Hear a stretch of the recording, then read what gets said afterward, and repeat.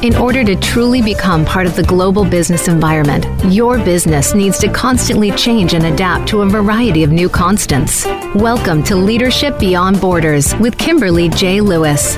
We will help you navigate these changes on today's program and help you think beyond the boundaries. The opportunities are limitless if you are prepared. Now, here is your host, Kimberly J. Lewis. Hello and welcome to Leadership Beyond Borders. I'm Kimberly Lewis, your host, and this series is in cooperation with Cinda Virtual, which brings you thought leaders and business stories from all over the world. Now, if you'd like to learn more about Cinda or become a member of Cinda, which is a nonprofit organization, please go to www.cinda.org. Now, we don't only bring you thought leaders from all over the world, but we also have listeners from all over the world. So good morning, good afternoon, or good evening, wherever you may be listening from today.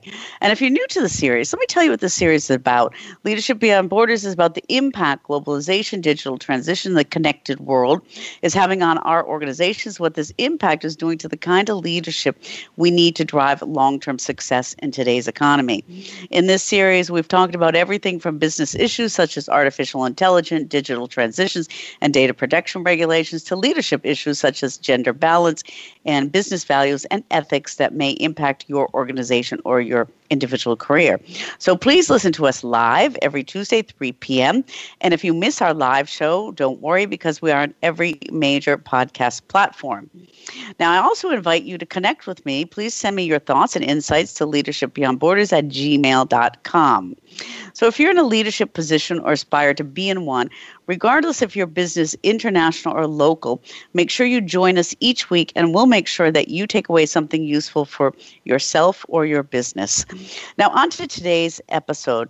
Change is inevitable, and sometimes it is in our control, and it is deliberate and predicted, and sometimes it is out of our control. Sometimes there are slight changes, and sometimes we face changes of magnitude like we all faced over the last 18 months. But as leaders, we have to know how to deal with change, and how we deal with change is reflected in how our employees deal with change. Our approaches, reactions, and attitudes either lead people to change or have them resisting it. In this episode, we're going to talk about some of the levers we can use to best implement change while getting everyone on board the train. And our guest today is an expert in this area. Jake Jacobs has worked in 61 industries for more than 35 years, from high-tech to manufacturing to hospitality to entertainment and finances. He's consulted 96 organizations from Fortune 50 to national nonprofits and community theaters. He supported more than 210,000 people directly on important changes they were making to themselves or in their business. Everything from strategy implementation to cultural change to mergers, acquisitions, and leadership development. He's partnered with CEOs, frontline workers, change makers, and middle management, and organizations like Ford, Kraft, and Marriott. He has also helped create change in the city of New York, UK's National Health Service, and the United States Army and Navy. And he is the author of Leverage Change, 8 Ways to Achieve Faster, Easier, Better Results. And it's fresh off the press this month, available on Amazon. He also has other books on Amazon, Real-Time Strategic Change, How to Involve an Entire Organization in Fast and Far-Reaching Change. And he was a co-author of Collaborating for Change, Real-Time Strategic Change. So, Jake, welcome to the show. Thank you so much, Kimberly. I'm glad to be here. So you've written quite a few books, and your new one is kind of fresh off the press on Leveraging Change, 8 Ways to Achieve Faster. What made you write this book? Well, Kimberly, as you said in the intro, I've been doing this work for 35 years in all kinds of organizations with all types of changes made by anyone. And what I found is that in distilling what I had learned, I wrote this book for the listener out there that is frustrated that the results that they're achieving in the change work they're leading are too slow, too hard, or in some way too disappointing. And I believe that there are, as the book says, faster, easier, better ways to get that job done. And so I sat back and actually during the beginning of the pandemic, sat down and over a couple of months wrote up what I have come to believe about what leads to successful change. Okay, great. And you had written other books, and this is a little bit different because in this book you're talking about using levers. Okay, and so how did you come up with this approach to change, and what does that exactly mean? Great. So if people were in my office with me, they would see I actually have a chalk drawing on my wall that I commissioned 25 years ago, and it is a picture of a man named Archimedes. Now, 25 years ago, I did not know that Archimedes was going to figure so prominently in my writing career. But for those who don't know, Archimedes was a 3rd century BC Greek mathematician. And he is the one who coined the phrase. And in a way to describe what leverage was, he said, "Give me a lever long enough and a fulcrum on which to place it, and single-handed I shall move the world." And so I believe that people can move their worlds in the arena of change by using these levers or strategic actions that in some way you could see as small tasks to complete, small actions. So you're using these levers to complete small actions, big actions. Can those be, these are this is a universal concept. Can that be adapted to individual businesses? Yeah, in fact, one of the coolest thing about the levers, Kimberly, is their flexibility. So these can be applied to individuals. If you're having a conversation with your boss or direct report and you want faster, easier, better results around that, you can use them in your team if you happen to be leading one, whether it's directly related to change or it could just be a regular weekly staff meeting or across entire organizations or between organizations. You can use these levers at the beginning of a change effort or in the middle while you're already underway. If your listeners are saying, well, I have an approach that has worked well for me, but I would like to turbocharge it. So how do you make a good thing better is another way to use the levers. So their flexibility, I think, is one of the greatest strengths of them. And the way I like to describe it is they play well with others. So you don't have to give up what you're doing or stop or restart or anything that's going to get in your way. I write in the book that this is kind of like when you're running and somebody's coaching you in running, rather than pulling you off the track and trying to have you learn, but you stop making progress while you're learning. What I'd like people to do is think about this like I'm running alongside you and giving you a few tips and advice, lean forward a little bit, stay on your toes, whatever those tips may be, but they're easy things for you to do that are going to make a big difference over the long haul of that race. And so that's really the significance of using the levers, is going back to that story about Archimedes. Mm-hmm. Well, this is a really interesting approach, and I want to start to talk about the levers. But before we go into the levers, a question for you, because in your book, as you start to implement change, in your book you say the clearer the desired results, the closer you are to achieving them. So is that kind of a prerequisite before you even start to use some of these levers? Yeah, I have a funny story about that. One of my colleagues, when I was talking with them about the book, before I actually had sat down to commence to writing it, and I knew that this faster, easier, better was going to be a mantra for the book. And they said to me, well, but, what if you find that you've got the wrong results? Mm-hmm. And what you're getting are faster, easier, better versions of the wrong answer. And I have talked with clients for a long time about how to sink their ship faster, better, and easier. And so if you are aiming for the wrong thing, so Archimedes, if you can imagine, your listeners can imagine having that fulcrum, that stone, and a large boulder on the other side, and then this lever, this long log that he used back in the day. And the whole concept of the leverage was, what resources did he have available and what boulder was he trying to move? Now, his resources, he was not as strong as other men, but he had the ingenuity to use a lever.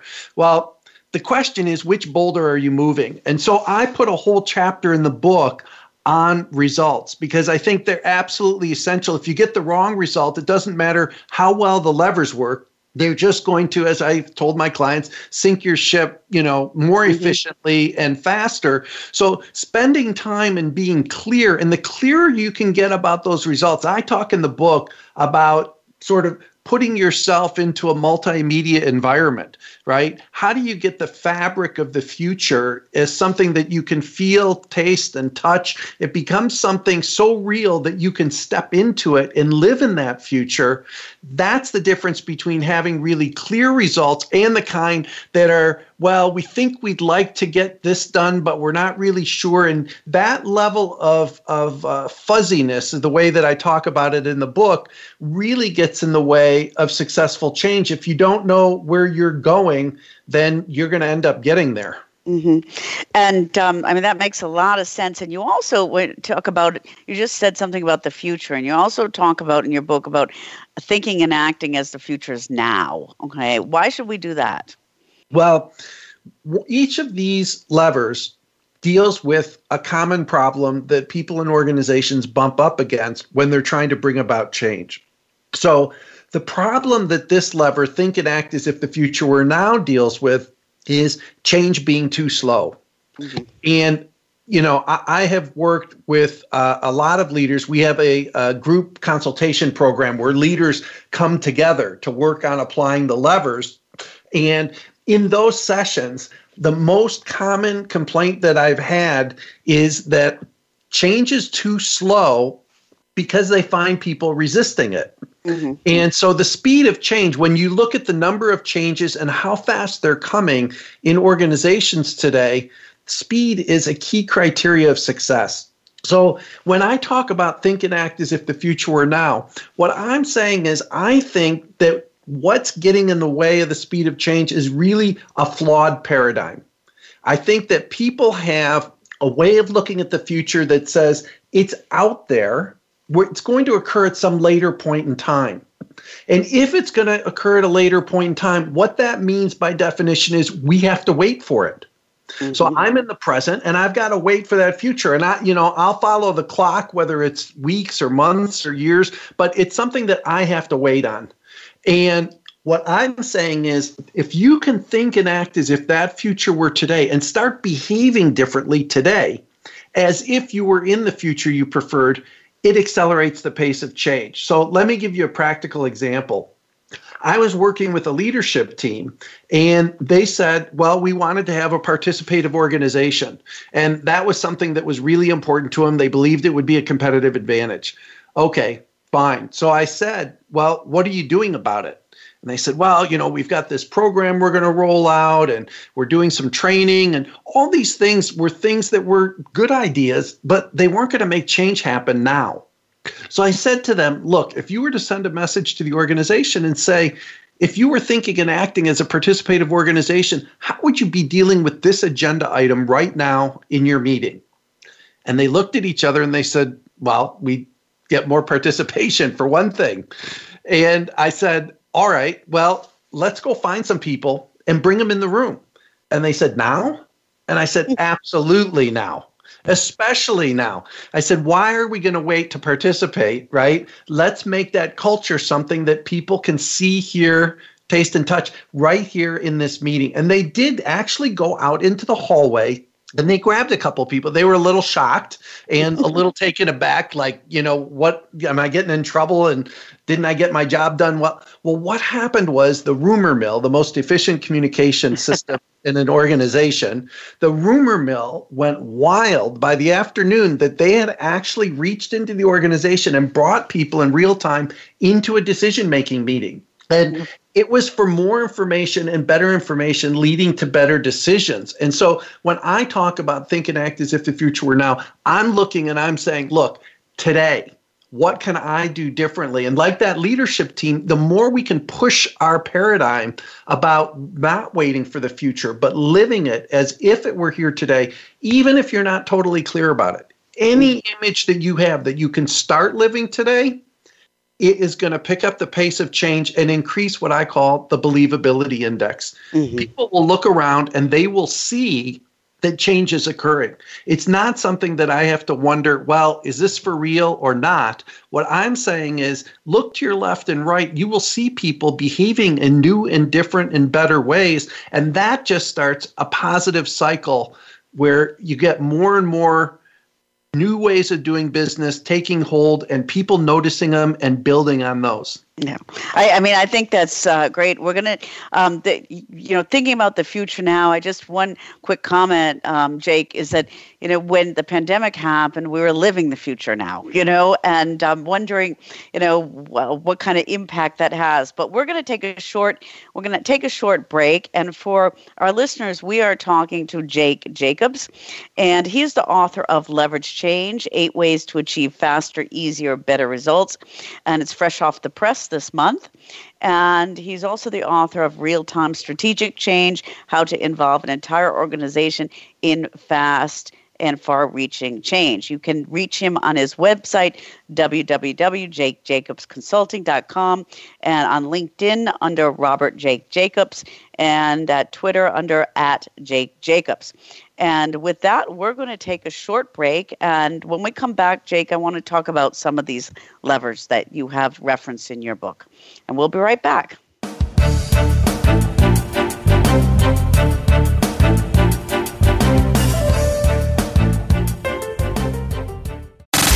Have you friended us on Facebook yet? Why not? Just go to facebook.com/Voice America or search for the keywords Voice America. Once you are part of our Facebook network, you'll receive daily messages about what's happening with our shows, this week's featured guests, and new happenings at the Voice America Talk Radio Network. And you can add your voice to the always active discussions on our timeline. Just go to facebook.com/Voice America or search for Voice America.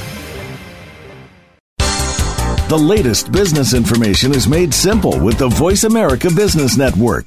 The professionals in the business world bring you live talk radio shows featuring an array of business topics, strategies for building wealth, sales and marketing, stock trading, investing, and business technology. Voice America Business hosts are professionals in their fields and bring to the airwaves weekly business discussions that offer up-to-date information, advice, and education. The Voice America Business Network.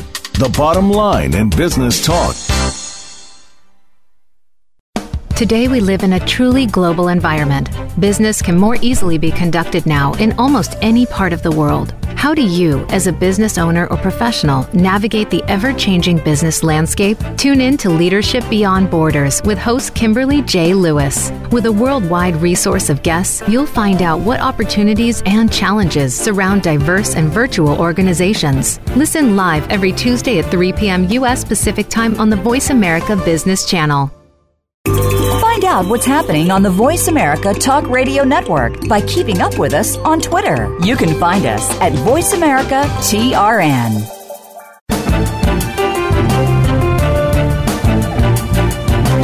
You are listening to Leadership Beyond Borders. Do you have a question or comment about our show? Please send an email to leadershipbeyondborders@gmail.com. Again, that's leadershipbeyondborders@gmail.com. Now back to this week's program.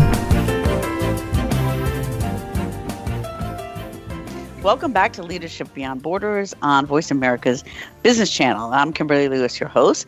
And today we're talking about change. I mean, we've all lived through a lot of change over the last 18 months, but we're not talking about only personal change, but organizational change. And we're talking with Jake Jacobs, and he's the author of Leverage Change, 8 Ways to Achieve Faster, Easier, Better Results. On Amazon, fresh off the press. Get the book. I recommend it. It's really fantastic. And so before the break, Jake, we're talking about the future now, okay? And the only comment I had was when you were talking about this, I was thinking about the pandemic where we're actually forced to look at the future now and how it's probably exactly what you said, our natural instincts to wait. And when a situation comes like that, we can't wait. So I think that was really good advice on the future now. But I'd like to go into some of the other levers you have. And you talk about continuity, and you talk about paying attention to continuity. Could you talk about that a little bit, and why is that so important?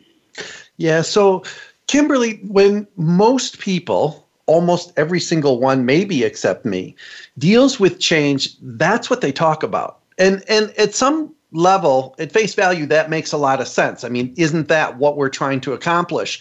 And so a lot of time and energy and words get devoted to what's going to be new and different.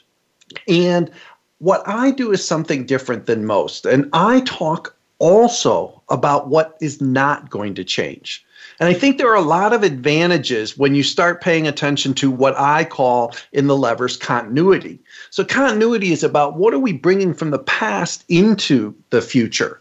And there are best practices that we pay attention to. There are many things that there's wisdom from the past that we don't want to lose as we move forward. And if you listen in organizations during times of change to leaders, what they most often are talking about is a case for change. Having a list of things that are going to be different, why they need to be different, and on this move to try and convince people that this is a good idea. Now, I'm not against the case for change, and I'm not saying we shouldn't be paying attention to change. But what I am saying is that's like one hand clapping.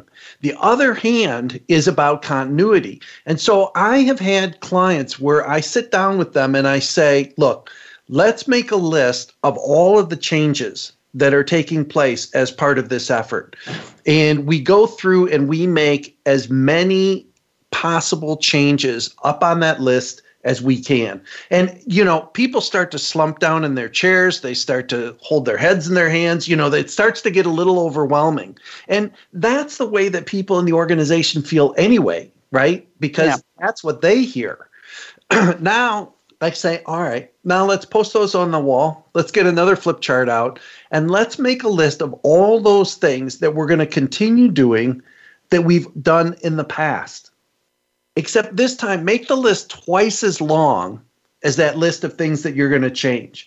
And you know what? It gets easier and easier for them to start making that list about who's working with who, what their job is, where they work, what time they come into work. Like there's so many things that are continuing from the past. But if you don't pay attention to those, what you do is you create an anxiety-ridden organization. People are always waiting for the other shoe to drop. They're always worried about their future. So the metaphor that I use for people, Kimberly, is to say, look, if you can get a firm footing from the continuity and certainty from your past, you can much more likely to take a leap into the unknown future with that foot on firm ground. And so I think that the whole notion of do we pay attention to change, do we pay attention to continuity, the answer to that question is yes. And too many people, I think, miss the boat because there is that other hand clapping, and people appreciate when you see what's worked in the past and you actually pay attention to it. And one other thing I would tell your listeners, which is that if in fact you don't talk about continuity, people will not hear it. And by that, I mean, if all you do is get up there and talk about change, even if you think, well, that's all right, we're going to continue doing a lot of the things we are. If you don't say that out loud and you don't give them a chance to list those, you don't get credit. Mm-hmm. And I can imagine, Jake, that, you know, even just thinking about that as an employee, or that would be less stressful. You know, you're reminding them, you know, what's good, the routine's going to stay, and maybe take some of that anxiety out. Absolutely. And I've seen it, you know, like I said, I've worked for 35 years. One of the easiest ways to get people moving on a bandwagon of change is paradoxical. It is focus on continuity. And people are, you know, I've said, look, if you want radical change, then figure out a way to create radical continuity. Mm-hmm. That's great advice. So, you know, with this continuity and as you leap into the future, okay, something you talk about in your book is about a plan and a course of action. So, you know, how important is that to be detailed? How do you do that? You know, what's your first step you take? So there's a lever that's called design it yourself. Mm-hmm. And this deals with the problem of people rejecting change approaches because they're not invented here. So if you've, you know, been part of a change effort, one of the questions is, you know, have you ever worked in our industry? Have you ever worked with our size organization? Have you ever worked with the kind of issues that we're dealing with? And the answer to that one should be, of course, yes, most experienced consultants have. But the real issue is each organization is unique. So what your purpose is for your effort, what your outcomes are, and what your roadmap, I am a firm believer that that's something you have to craft yourself. Now, it's not, again, saying that there are bad models out there and, we shouldn't be paying attention to what's worked in the past, because there are aspects of change efforts and organizations that worked, and you should bring those forward with you, just like we were talking about in terms of continuity. But when you look at what the answers can be and how you can come to those, I think that these levers around having a plan that you own, that you are proud of creating, that is the pathway to the future you want to claim for yourself. It's a very powerful thing to say to an organization, you know best how to get from point A to point B. Let's figure that out together. And rather than coming in and saying, look, I've got 6 steps or 8 phases or whatever it is that I think you should follow, and that puts an organization in a disempowered place, I think. It makes them sort of toe the line at the time when they should be grabbing the reins. That makes a lot of sense. Jake, when you're working with the organization and developing this plan, and they're developing this plan, I mean, organizations, regardless of how big or small, there's a lot going on. And each member of the organization makes decisions every day that may impact that plan or that future direction. So how do you get alignment with that? Right. So there's another lever. Funny that you should ask, right, Kimberly? So there's a lever that's called create a common database. And what this deals with is this very issue of alignment that you're talking about. So a lot of times what happens in organizations is that we don't have the same information available to people. And so I believe that reasonable people exposed to reasonably the same information will come up with reasonably the same conclusions. So it's really about getting the whole organization smart about what it is that they're dealing with. So here's an example from a client that I worked with last year.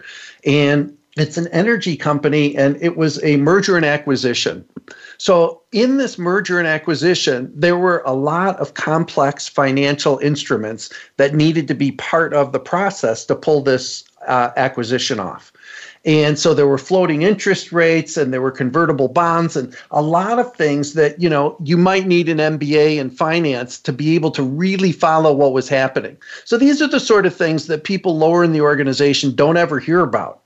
But when we did this work in the organization, we said, look, for people to understand why is it that we need to make these changes happen quickly, and why we need to turn the balance sheet around quickly on this, is because of all the money that we can save on the interest rates and on these bonds that we've got outstanding. We actually held mini MBA courses for people on the front lines. And so there were roustabouts and geoscientists and other people in the organization that were learning about these convertible bonds and other financial instruments. And the reason was because that's what led to alignment. When the penny dropped and people understood the complexity of the situation and what the financial implications were, they got on board. It made sense. And so you don't have to do this convincing. If you can get common information shared throughout the system, I can trust you to go out and do the right thing without micromanaging you, because you understand the big picture. You understand the strategic intent. Those kind of questions aren't reserved for the top of the house. They're part of everybody's job every day.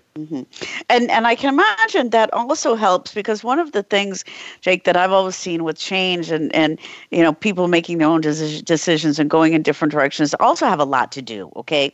And, I've seen companies say, well, we're going to put an extra focus group on change, okay? Or we're going to, take somebody off their job and put them on change, okay? I mean, how do you deal with everything that goes in the organization and what people have on their plates and getting them to try to implement change? Okay. If you're out there listening, if you could raise your hand and say, I have either said myself or I have heard a colleague say, I have too much on my plate, please raise your hand now, right? everybody, me included, has had this phrase come across our lips at some point in our career, if not on a daily basis. So this is a problem. So what lever do we do and deal with in terms of I have too much on my plate? Well, I developed a lever called Make Change Work Part of Daily Work. Mm-hmm. And so this deals with this too much on the plate. So this isn't going to work in every situation. Some massive changes that need to be made need special attention and resources and people and time. I understand that. But there's a lot of change that can happen as part of daily work. The Japanese call this Kaizen. And what it's about is continuous improvement. So again, I had a client that I was working with, a leadership team, and they wanted to do some team building. Now, typically what happens is go to an offsite, right? Find some place, take 2-3 days, and go to work on your teamwork. Well, in this case, I was consulting to the leader in this group consultation program, and I said to her, I said, listen, what if you made improving your team part of every agenda in every meeting? And she said, well, what do you mean by that? And I said, well, allocate 30 minutes every meeting that you have with your team to improving your teamwork.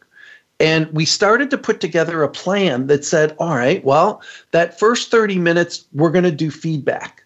And we're going to share feedback with one person and talk about what we could use from them in terms of new behaviors, what we could keep doing from their behaviors, and what we could stop doing. Very basic stuff. But in that conversation with that person, it took place without a special change effort, without a special task force meeting or something on Friday afternoons. This was part of the daily work. And what happened was it started to take hold in the organization. So anytime there was a meeting, they built in an extra 30 minutes to improve performance of whatever that team was and whatever they were doing. So in that way, change work became part of daily work. And once they become one and the same, now you've got a whole organization of change makers out there improving performance or whatever your goal may be, because they're doing it as part of their regular, quote, day job now includes a change job. Mm-hmm.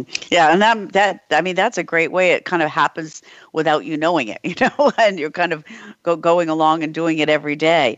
I think that's an important point, Jake. And we're going to take a short break.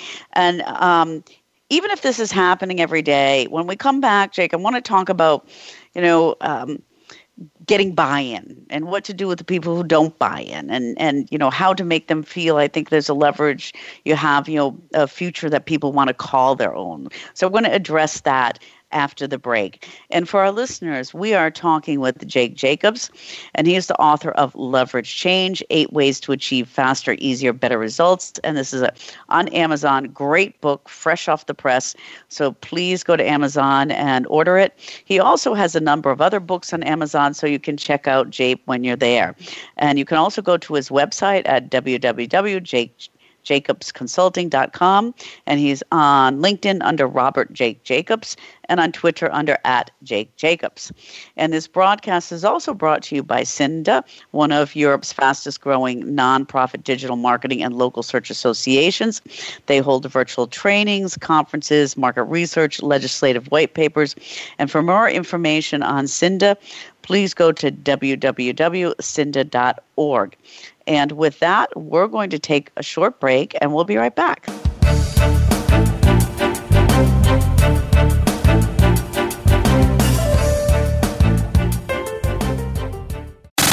Have you friended us on Facebook yet? Why not? Just go to facebook.com/Voice America or search for the keywords Voice America. Once you are part of our Facebook network, you'll receive daily messages about what's happening with our shows, this week's featured guests, and new happenings at the Voice America Talk Radio Network. And you can add your voice to the always active discussions on our timeline. Just go to facebook.com/Voice America or search for Voice America. The latest business information is made simple with the Voice America Business Network. The professionals in the business world bring you live talk radio shows featuring an array of business topics, strategies for building wealth, sales and marketing, stock trading, investing, and business technology. Voice America Business hosts are professionals in their fields and bring to the airwaves weekly business discussions that offer up-to-date information, advice, and education. The Voice America Business Network. The bottom line in business talk. Today we live in a truly global environment. Business can more easily be conducted now in almost any part of the world. How do you, as a business owner or professional, navigate the ever-changing business landscape? Tune in to Leadership Beyond Borders with host Kimberly J. Lewis. With a worldwide resource of guests, you'll find out what opportunities and challenges surround diverse and virtual organizations. Listen live every Tuesday at 3 p.m. U.S. Pacific Time on the Voice America Business Channel. Find out what's happening on the Voice America Talk Radio Network by keeping up with us on Twitter. You can find us at Voice America TRN.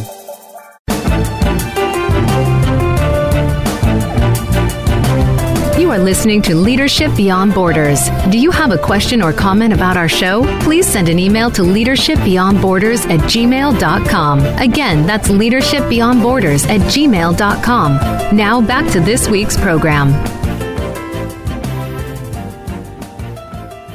Welcome back to Leadership Beyond Borders on Voice America's Business Channel. I'm Kimberly Lewis, your host, and today we are talking with Jake Jacobs, and he is the author of Leverage Change, 8 Ways to Achieve Faster, Easier, Better Results. Great book, fresh off the press this month and available on Amazon. So, Jake, we talked about, making change part of your daily work, okay? And I think your story on that leadership team is fantastic. But on the other hand, even if you do that, you still have to get buy-in as a leader, okay?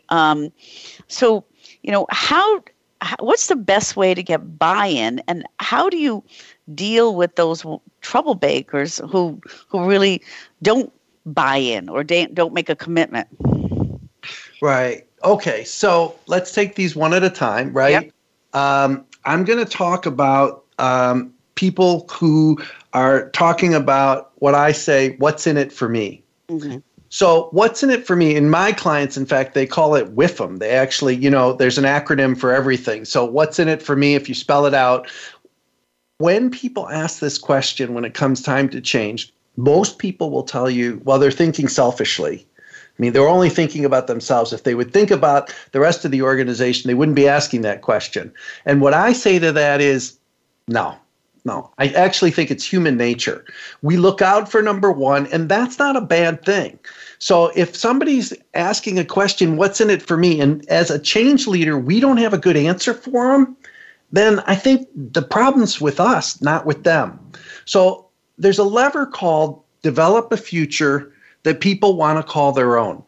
So this deals with this what's in it for me problem, because if I have a future that I want to call my own, well, then I'm not worried about what's in it for me. What's in it for me is exciting possibilities to stretch my potential, to make a contribution, to serve the customer. These are all part of an exciting future. So this what's in it for me comes off the table entirely. And so when they're like stepping back and saying, wait, I want to watch out for number one, what I say to them is good. Start there. And then expand your horizons, because I want to make sure that there's an exciting future waiting for you, and then we can build into an exciting future for everybody else.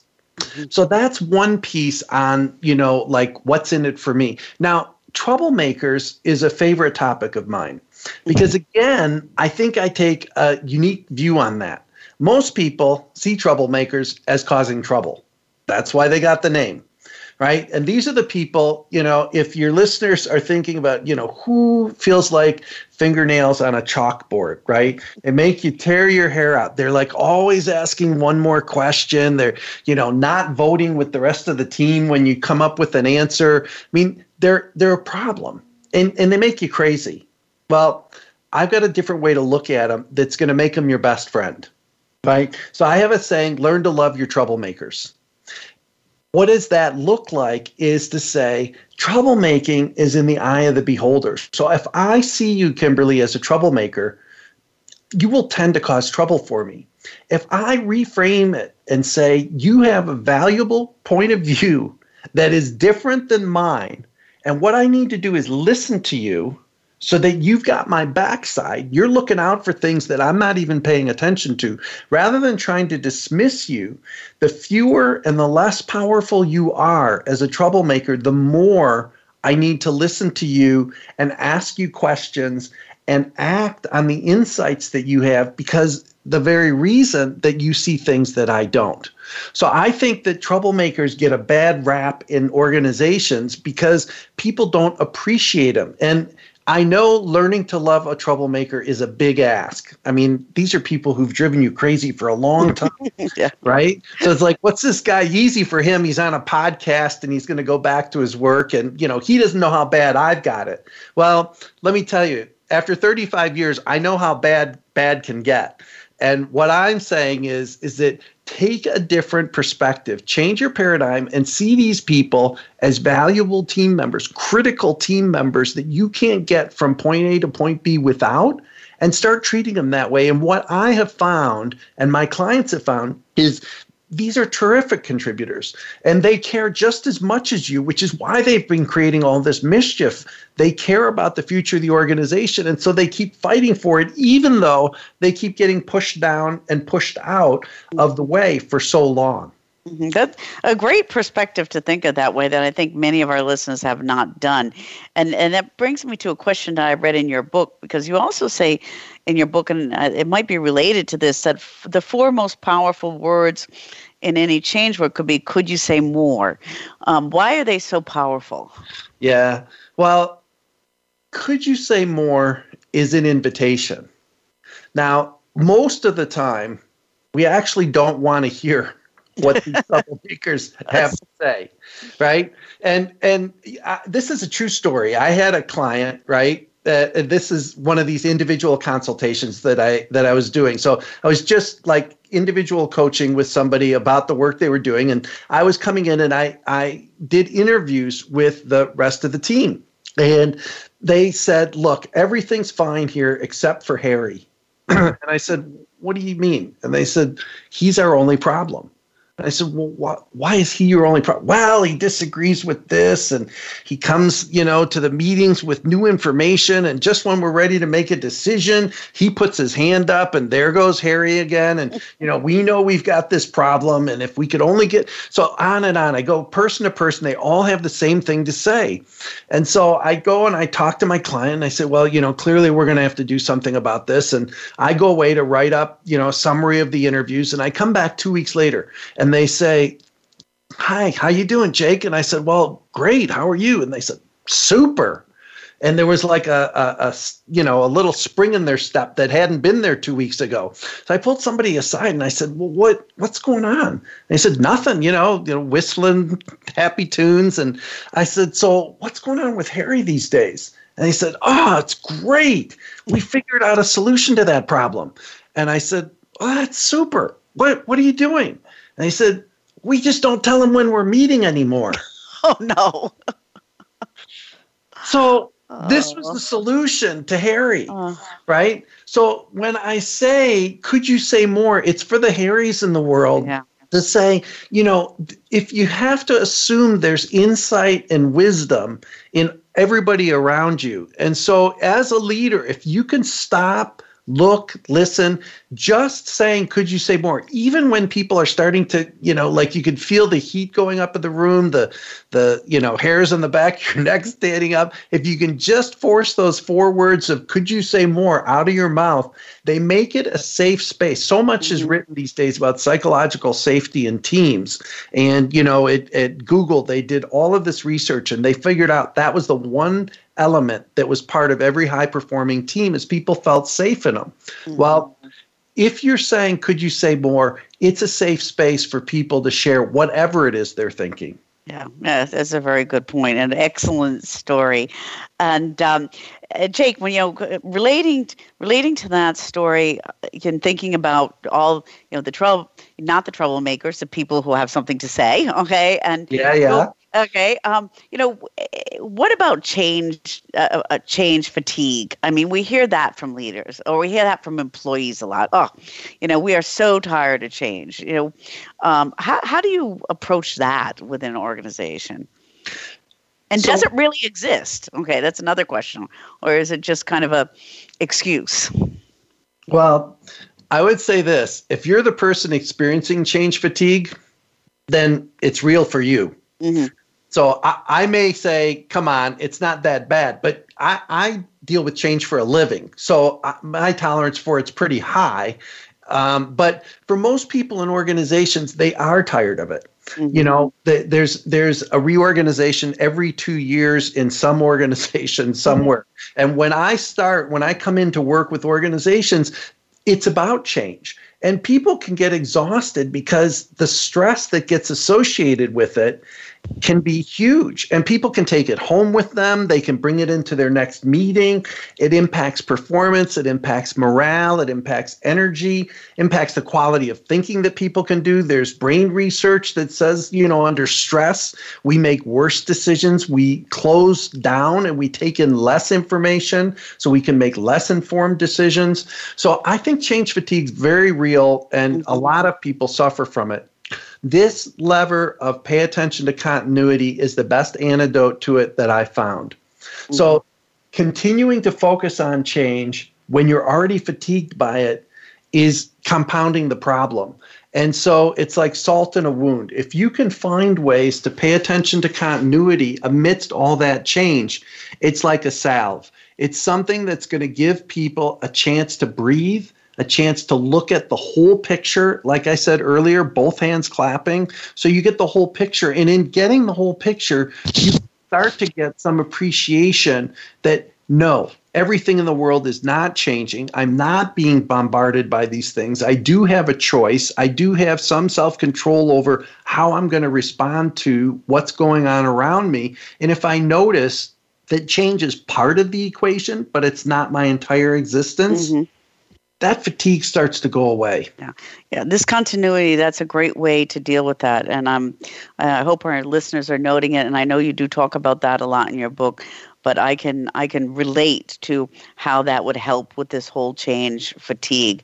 We're getting towards the end, Jake, and I think we could go on forever and ever because there's so much to talk about here. But as the last subject, I just want to hear your thoughts on planned change and unknown change. Okay, 18 months ago, we were thrown into change with the pandemic. All of us, organizations, everything, something we didn't know, and now we're talking about how we're talking about or how organizations also plan change.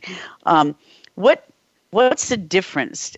Is there a difference in handling it, or do you still use the leverages that you're talking about when it's unknown changed? So the way that I think about this, Kimberly, is there's planned change, as you said, which is you can map out and things are clear. You know what those deliverables are. And there's also emergent change. Mm-hmm. This is the stuff that you can't predict, that is coming down the pike, and you can be surprised by it. The best way I know to deal with surprises is to get in front of the curve on them, so that you can start to gather this information, look out at your environment, look out at your competition, and start to play with what I call scenarios. Mm-hmm. What might happen if, and then play what if games. So a client that I was working with actually was a mining company, and they were looking at their competitive landscape. And what we did is we came up with 5 scenarios for what the future could look like and where they could be positioned in it.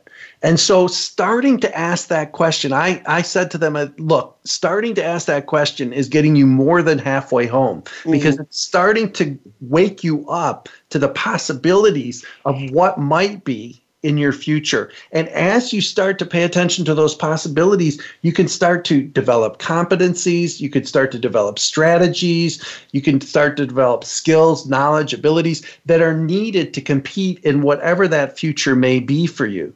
So while I'm a big proponent of plan change, I am also a big proponent of paying attention to and being prepared to deal with emergent change. Mm-hmm. And so the levers work with both of these situations. Like I said in the beginning, they are really, really flexible. And that's one of the great gifts that they give you. And they are a gift they keep on giving. So you can take these in to a situation where you're mapping out a whole change effort. And then you find as you go, one of the levers is called start with impact, follow the energy.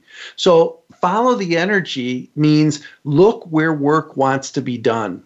You could start where you can make a difference. It doesn't have to be at the top of the house. It doesn't have to be at the bottom of the organization. Where can you make a difference?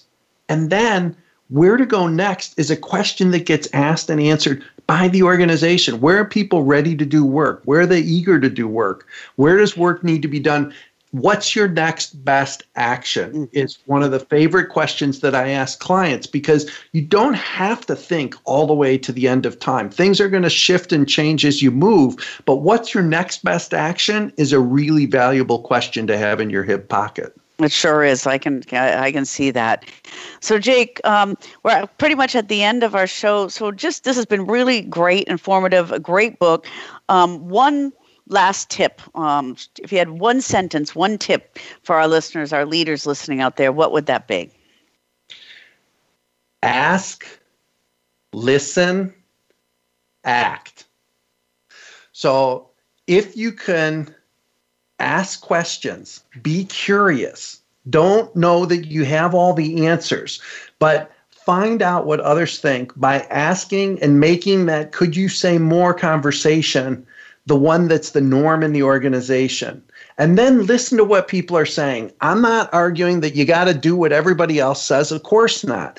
But listen to what they're saying and see if you can get below the surface to meaning beyond just the message. What are they getting at? What is important to them? Why do I need to pay attention to what they're pointing out? I had a client once where those who are familiar with Myers-Briggs, it's a personality temperament disorder, and there are preferences that we have about how we make sense of the world. This woman was the opposite of the rest of the team on every one of these preferences. So she saw the world really differently than everybody else on the team.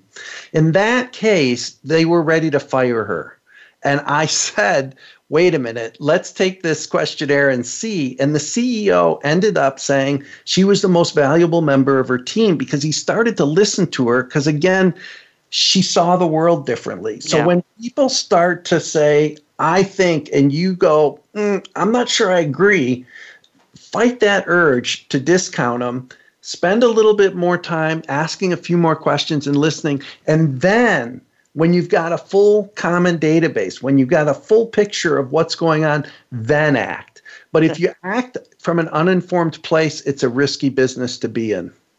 Great last tip, Jake. So much. It's been great. It's been great listening and to you. And again, we've been talking to Jake Jacobs, and he's the author of Leverage Change: 8 Ways to Achieve Faster, Easier, Better Results.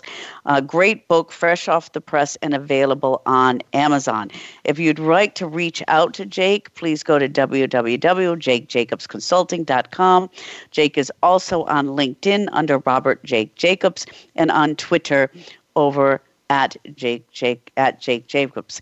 And you've been listening to Leadership Beyond Borders on Voice America's Business Station. And this broadcast is also brought to you by Cinda. And Cinda is one of Europe's fastest growing nonprofit digital marketing and local search associations, supporting SMEs in Europe. And they hold virtual trainings, conferences, and market research. Go to www.cinda.org for more information. Their next conference is going to be held in Berlin in October 2021. And please listen to us 3 p.m. specific time on Tuesdays. And if you miss us, don't worry, because we are on every major podcast platform. So with that, Jake, once again, thank you very much. Thank you very much, Kimberly.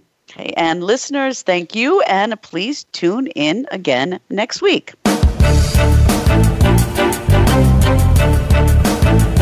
Thank you for joining us on Leadership Beyond Borders. Please tune in again next Tuesday at 3 p.m. U.S. Pacific Time for another edition featuring your host, Kimberly J. Lewis, on the Voice America Business Channel. Have a great week.